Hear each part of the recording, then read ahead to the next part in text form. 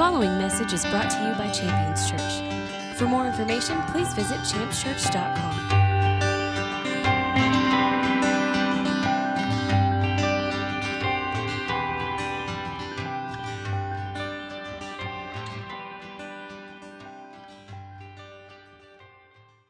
I want to get into the Word this morning. I love times of ministry like we had this morning. And I want to encourage you to be encouraged, to see that and understand that one, we need those things, and then two, we need to be pouring out those things. I mean, all of us need to receive, and I think it's amazing to step into that environment and receive and understand that everything that God gives is meant to be given. You know, as He's imparting these things to us, we're meant to be carriers of the anointing in order to release it in our everyday life, our words, our actions, those that we encounter. And I want to strongly encourage the pursuit of a lifestyle of ministry. And I hope to see more and more in our church services as we celebrate those things together.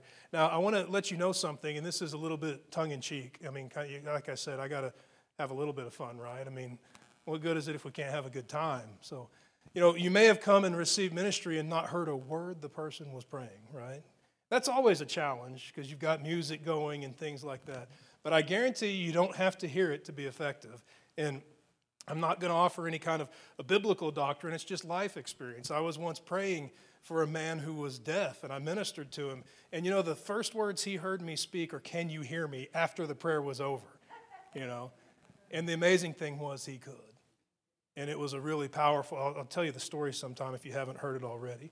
But if you came up and received ministry and are wondering, well, I don't even know what they prayed for, it doesn't mean that God didn't impart something great. So as we walk away from receiving ministry, let there be an anticipation in your heart that I stepped forward, I stepped out to receive, and it's up to God to impart. And I want to trust and believe for wonderful impartation, for situations to change, circumstances to change, things that need to be removed from our life being removed, things that need to be brought in being brought in. We're going to continue to celebrate a lifestyle of ministry together as a congregation and as individuals. I want to get into the Word this morning, and I want us to find out a few things as we do.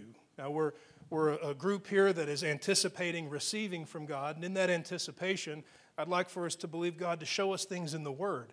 And I encourage writing some things down because oftentimes we can miss what God's speaking to us in the moment, but we can revisit that, catch it, and it can be a very intimate moment with God personally and individually. So if you want to jot down a few things, here's a few things that we're going to find. One, what we need to hear. What we need to hear. We need to be hearing something in our lives. What we need to hear. Another thing that we're going to find is what Jesus gives us. There's something that Jesus is giving us, and it's important that we understand what it is. A third thing that we're going to find is what we need to do with our heart. There's something that we need to do with our heart. So I want to get right into the Word, and we're going to find out what we need to hear. But before we find out what we need to hear, we need to identify that we have a problem, right? I mean, you can look around you in this room, and you don't have any trouble thinking, well, that guy's got problems, or that woman's got problems, or what. We know other people have problems, but we need to identify we've got a problem. I mean, I've got a problem, you've got a problem. It's an inherent problem. If you're a human being alive on the earth today, you have this problem. I want to find this problem. We're going to find the solution to this problem all in the same chapter. It's in Isaiah chapter 30. So we're going to identify the problem, and then we're going to identify God's solution. Isaiah chapter 30, beginning in verse 1, it reads like this. Woe to rebellious children. Now, how many parents can shout out an amen to that, right? I mean, okay, here we go. So, woe to rebellious children, declares the Lord. Then he goes on to describe what these rebellious children do. Now, this is my problem and your problem. Anyone who is alive today, this is the problem that we need to deal with. He defines or reveals what a rebellious child is as follows. He says, they execute a plan, but not my plan. It's God speaking here. They make an alliance or friendships, but not of my spirit. And in doing this, they add sin upon sin. Basically, what God's saying is they don't do my instruction, they do their own thing, and when they do their own thing, it leads to sin after sin after sin. That's our problem. Now, here comes God's solution to our problem. He goes on, if you go all the way to verses 18 through 21, we're going to read a few passages here. In the same chapter, Isaiah chapter 30, jumping to verse 18, therefore the Lord longs to be gracious to you. What that means is he's aware that we have a problem. And he wants to deliver us from that problem. Not just help us manage it, but he wants to bring about the full measure of absolute solution to our problem. Therefore, the Lord longs to be gracious to you, and he waits on high to have compassion on you, for the Lord is a God of justice. How blessed are those who long for him. And now verse 19, it reads, O people of Zion, inhabitants of Jerusalem, you will weep no longer, and he will surely be gracious to you at the sound of your cry when he hears it. He will answer you. And although the Lord has given difficulty and oppression, he will now be your teacher. He will no longer hide himself, but your eyes will behold your teacher. Your ears will hear a word from behind you saying, this is the way, walk in it whenever you turn to the right or to the left. There's our solution. Our problem is we do whatever we want and it's not God's plan. God's solution is to bring a teacher into our life who can speak to us as we are in the process of living out our lives and provide us with direction. That's the right or the left, which way to turn. Now, oftentimes when my wife and I or my family are taking road trips, we have a test of our faith because I really don't know where I'm going most of the time. I'm not interested in asking for directions, and I don't think she knows how to read a map, even though she can read it better than me, all right? But knowing where to turn right and where to turn left is the difference between arriving at your destination with no obstacle, no difficulty, and missing your destination and wandering around lost. God realizes that we have a problem, that we don't know what to do, we don't know where to go, we don't know how to do it. His solution is to provide us with the direction that we need in order to know where to go and what to do.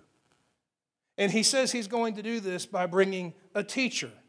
Remember what it said in Isaiah, he, your teacher, will no longer hide himself, but your eyes will behold your teacher, and your ears will hear a word from behind you. This is the way, walk in it.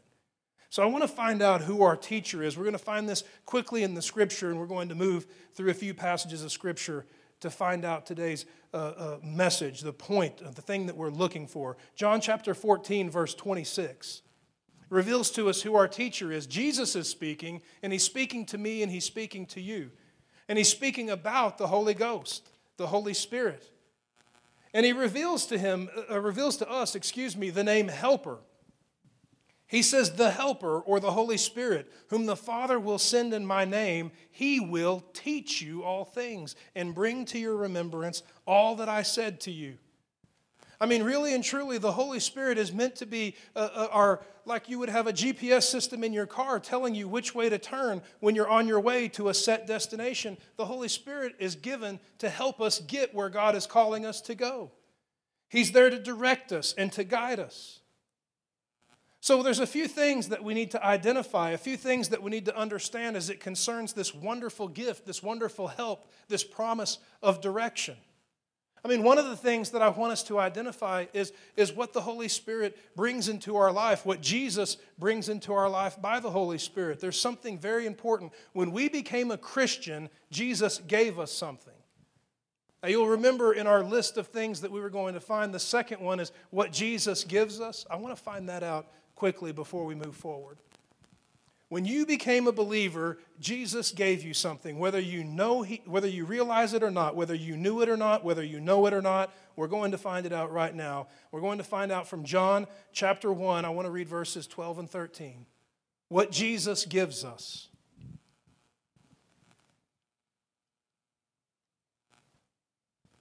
What Jesus gives us. The word reads like this. It reads, as many as received him, to them he gave the right to become children of God. Now the him and the he there is Jesus. To as many as received Jesus, Jesus gives them the right to become children of God, even those who believe in his name, who were born not of blood, nor the will of the flesh, nor of the will of man, but born of God.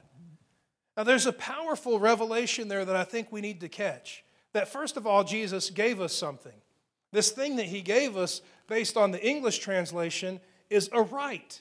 He gave them the right to be children of God. I'll stop and I camp out on that, and it makes my wheels turn, and it makes me think, and it starts to make perfect sense.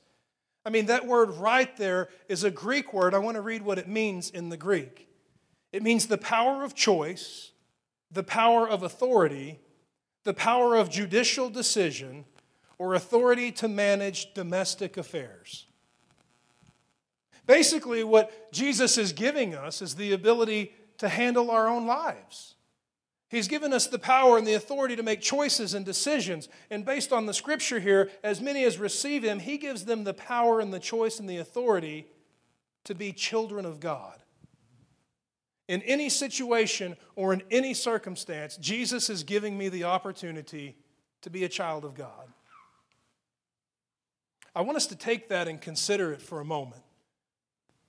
To run with that. What does it mean to be a child of God? What's required to be a child of God? What identifies us as children of God? Well, first of all, we need that leadership in our life, that direction. Remember, we have a problem. We don't know what to do or how to do it. We're thrown in the mix of all kinds of things that provoke and all kinds of things that tempt, and we don't know what to do. We need that direction, that voice that tells us which way to go, that gives us insight into what to say and how to say it, that gives us the direction and how to navigate these waters that are so unfamiliar to us, though we're in them daily. I want to give you a passage of Scripture of how to exercise your right to be a child of God. We have the right to be a child of God. How do we exercise that? How do we put that right into practice with our daily lives? I want to give you a passage of Scripture out of Romans. Romans chapter 8, verse 14. If you have your Bibles, you can turn to it. If you don't, I want to ask you to write it down and read it in your own time. Romans 8:14, it reads like this: all who are being led by the Spirit of God, these are the sons of God. In any situation, in any circumstance, for us to exercise that right that Jesus provides us, to all who received him, he gave them the right to become children of God. In any situation or circumstance, that right to become children of God is put to practice by us following after the leadership of our teacher. The one that's guiding us, the voice that's directing us, that heavenly counsel that's giving us direction in how to navigate hard times, trial, tribulation, provocation. God's voice in our life giving us counsel and direction. When we follow after his direction, we're exercising our rights to be his children, his sons and daughters. And as we live out our lives as his sons and daughters, we live out our lives in the midst of his kingdom. I want to give us a few things here to help give us a little bit of a test, identifying, are we walking as sons and daughters of God? So you can just call this maybe a heavenly paternity test, okay?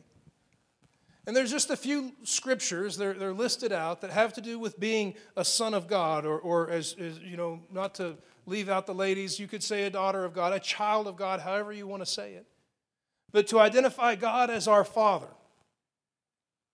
I want us to identify some of these scriptures, and what I want us to do with these is not be embarrassed or ashamed if any of these things are absent in our life, but I want us to realize, for that to be present in my life, I'm going to have to follow the Holy Spirit and not myself. I'm going to have to respond to the direction and the counsel of Jesus and not do what I want to do. So here's a few of these tests that we can read through the scripture and apply it to our lives. If you want to write them down, I strongly encourage that. 1 John chapter 3, verse 10. So listen to the wording, and then we'll take a moment and break it down. 1 John chapter 3, verse 10. By this the children of God and the children of the devil are obvious. Anyone who does not practice righteousness is not of God, nor is the one that does not love his brother. For us to walk as children of God, there needs to be the practicing of righteousness, the love for one another. And when you see words like this, the love for your brother, let me tell you what the opposite manifestation of that is, in my opinion, in this world, is racism. Where you see someone hated simply because of how they were born, that's problematic. You'll see it throughout the Scripture as God identifies how ridiculous and how nasty this business is of hating your brother. There's a big problem with that. If we're going to walk as children of God, there's going to need to be as evidence the practicing of righteousness and the love for our brother. There's no room for practiced or embraced sin or corruption or compromise, and there's no room for hatred toward our brother in any way, shape, or form. If we find that we're consciously practicing sin, if we find that we're consciously hating our brother, we can be guaranteed that we're not following the Spirit's leading. We're not being led by the Holy Spirit into unrighteousness. We're not being led by the Holy Spirit into hate for our brother. When we are being led by the Holy Spirit, the practicing of righteousness and the love for our brother is evident. Another one of these spiritual paternity tests we could find in Matthew chapter 5, verse 9. Jesus is speaking. He says, "Blessed are the peacemakers, for they shall be called sons of God." Now we have to ask ourselves, in any situation or in any circumstance, when there's conflict that arises, am I pouring water on the fire or am I pouring gasoline on the fire? Am I quenching the conflict? Am I quenching the hostility? Or am I making it burn even hotter by my presence and my being included in that conflict? Am I making peace? I'm getting looks from my wife right now. My God. You guys just take a minute and pray in the Spirit for me. It's a good thing to ask ourselves. When I am included in conflict, am I bringing solution or am I adding to the problem? If I'm adding to the problem, I can be guaranteed I'm not being led by the Spirit of God. I'm being led by my own carnal nature. I'm being led by some situation or circumstance. I'm being led by fear or something corrupt. But you can be assured no matter what it is you're being led by, you're not being led by the Holy Spirit. Because as we're led by the Holy Spirit, we'll be making peace and fulfilling the Scripture identified as sons of God, children of God, by being peacemakers. Here's another one of these spiritual paternity tests, again out of Matthew chapter 5. I want to look at verses 44 through 45. It reads like this, "But I say to you, love your enemies and pray for those who persecute you, so that," will you say so that? Yeah, so that. So now you're seeing, do this in order that this will be the case. It's a cause and effect. The cause is pray for your enemies, love your enemies, pray for those who persecute you. The effect is as follows, so that you may be sons of your Father who's in heaven. Now, this is a passage that I kind of took and interpreted through my own understanding, kind of pushed my own agenda, you know. It's slightly manipulative, you know. You take a passage of Scripture and you think that you can kind of mold it and shape it to fit what you want to accomplish. And what I realized I was doing when I thought I was fulfilling this verse was that I wasn't necessarily praying for my enemies. Okay, my enemies were in my prayers, all right, but I wasn't necessarily praying for them. I think it's really important that as we read this, we take the time to understand that Jesus doesn't say, pray about your enemies, right? But he's saying, pray for your enemies. And oftentimes, I thought including my enemies in my prayers was fulfilling this Scripture. And you got to look at that word "for," and you have to understand it. I mean, if we come into the congregation here and we're in the middle of praise and worship and Sister so-and-so says, I have a word from the Lord that I want to share, and she comes and she receives the microphone and she says, this is what God is saying to my heart this morning, and I believe we need to hear it. God is for you and not against you. This is the word of the Lord for you this morning. Oh, we would cheer and we would celebrate because it would be this wonderful reminder that God is on our side. We use the word "for" in that context and we celebrate it. It has to be taken in that same context and applied to this passage of Scripture, that we be for our enemy. Pray for your enemy. Pray for your enemy. And I realized for years I was wasting my time whining and fussing and praying about my enemies when God was calling me to lay down all of my selfishness and all of my pride and all of my arrogance that wanted to preserve my reputation, and he was calling me to pray for my enemy.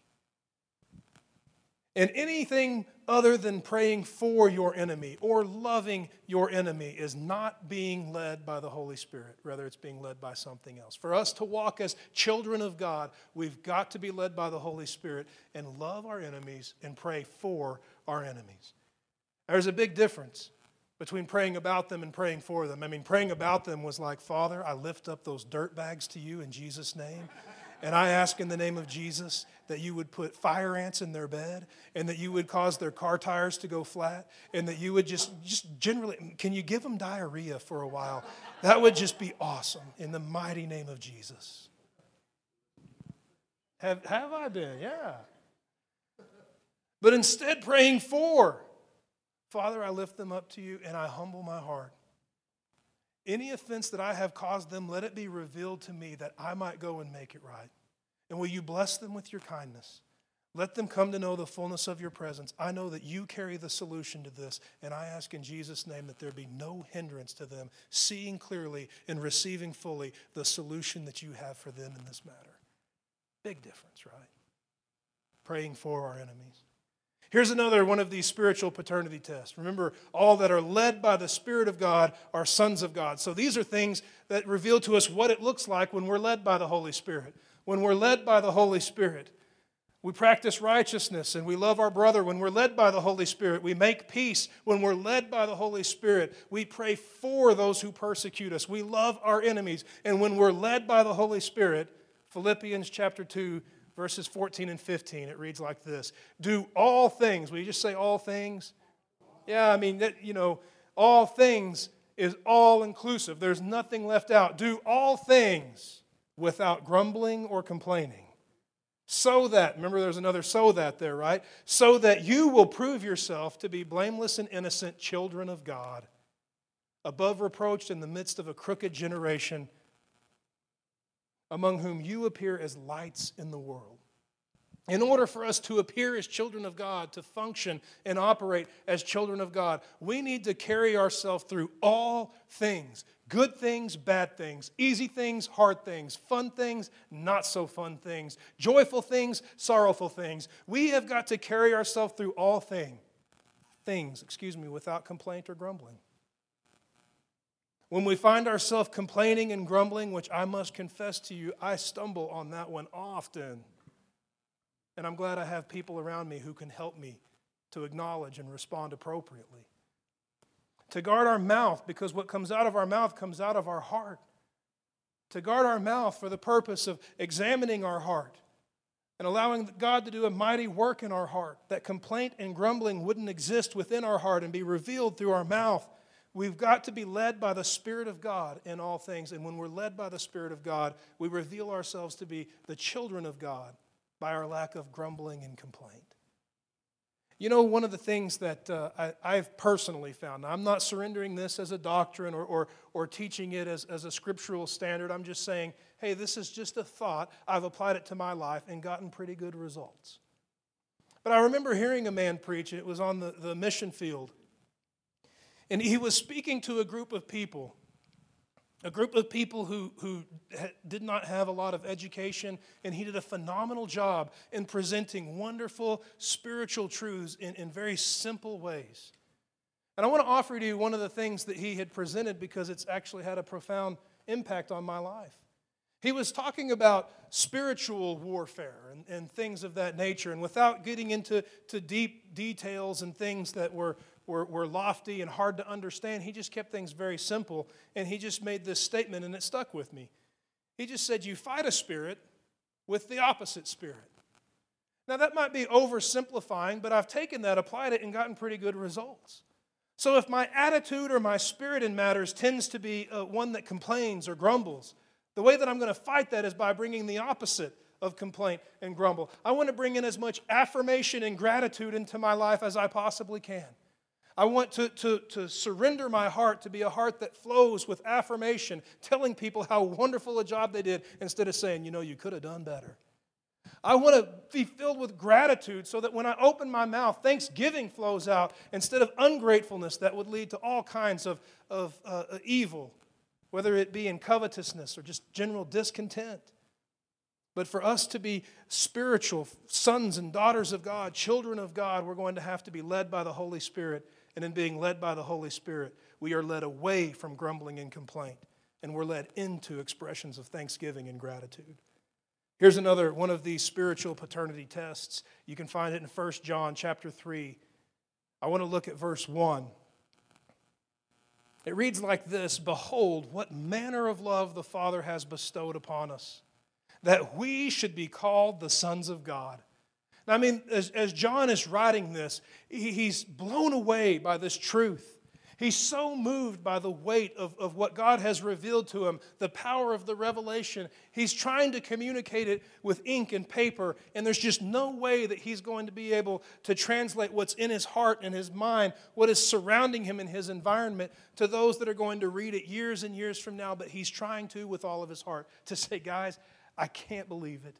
I mean, I just can't wrap my mind around it. It blows my mind every time to think that God has manifested His love in such a powerful way. I mean, He's made us His children.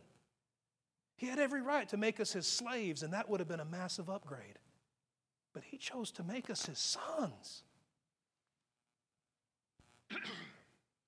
And as He's revealing this with this passion and this urgency, He follows it with a therefore.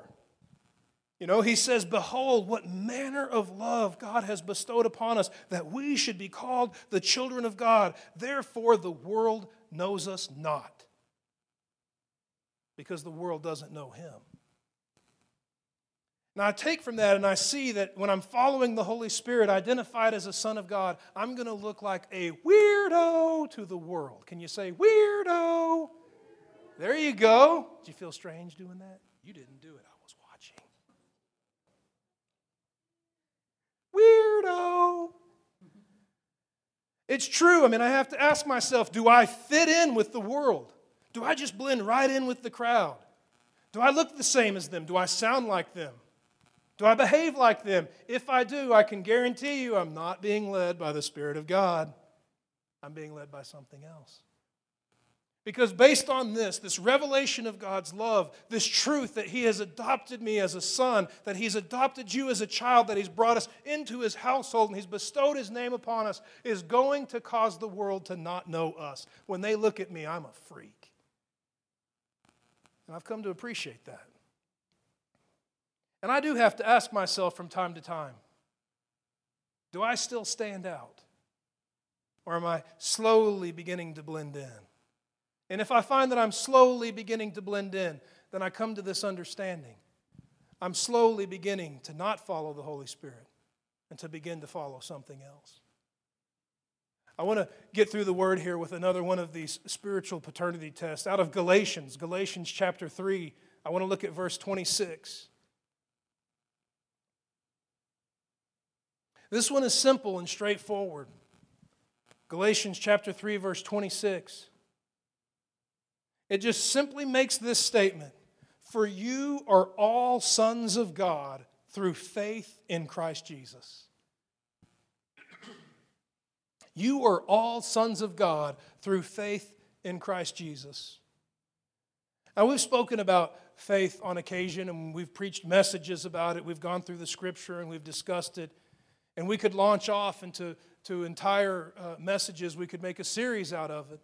But to keep things short and simple, to wrap up today what we're receiving from God, it's important for us to understand that as we put our faith in Jesus Christ, it's about putting our trust in Jesus Christ. You're sons of God through faith in Christ Jesus. We're sons of God through trusting in Him. When we know what we're supposed to do, when we know what Jesus' direction for our life is, we reveal to this world and we walk in that right to be sons of God when we choose to trust His Word, apply it to our life, and put it to practice. When I find that God's Word or the words of Jesus are directing me in a certain direction and I'm choosing to go in another direction, I'm faced with this truth that I am not following the Spirit of God. And if I can turn back from that error, if I can begin to follow after the Spirit of God, I will exercise the right that Jesus gave me to become a child of God. And I'll begin to walk in such a way that I trust the words of my King. When He tells me to wait, I'll wait. When He tells me to move, I'll move. When He tells me to speak, I'll speak. When He tells me to go, I'll go. What He says is what I will do. We've got to begin to follow after the Spirit of God to walk our lives out as children of God. I want to ask you to stand with me this morning.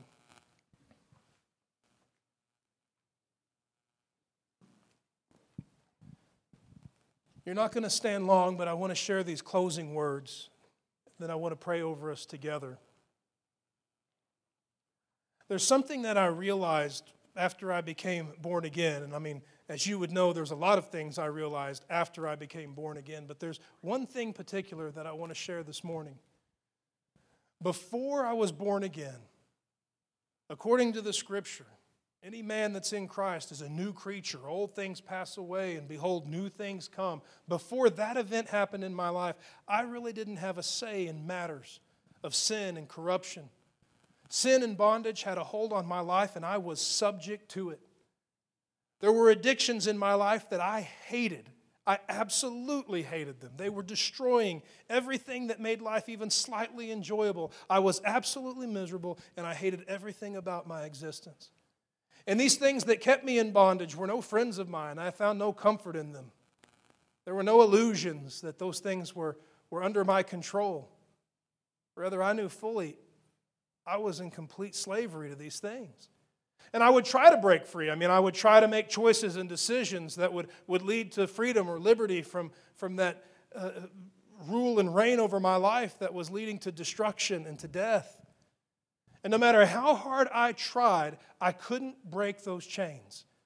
I could make decisions and try to discipline my actions and try to discipline my mind and try to discipline my heart, but it never failed. No matter how long I could hold out with that discipline, it eventually wasn't enough.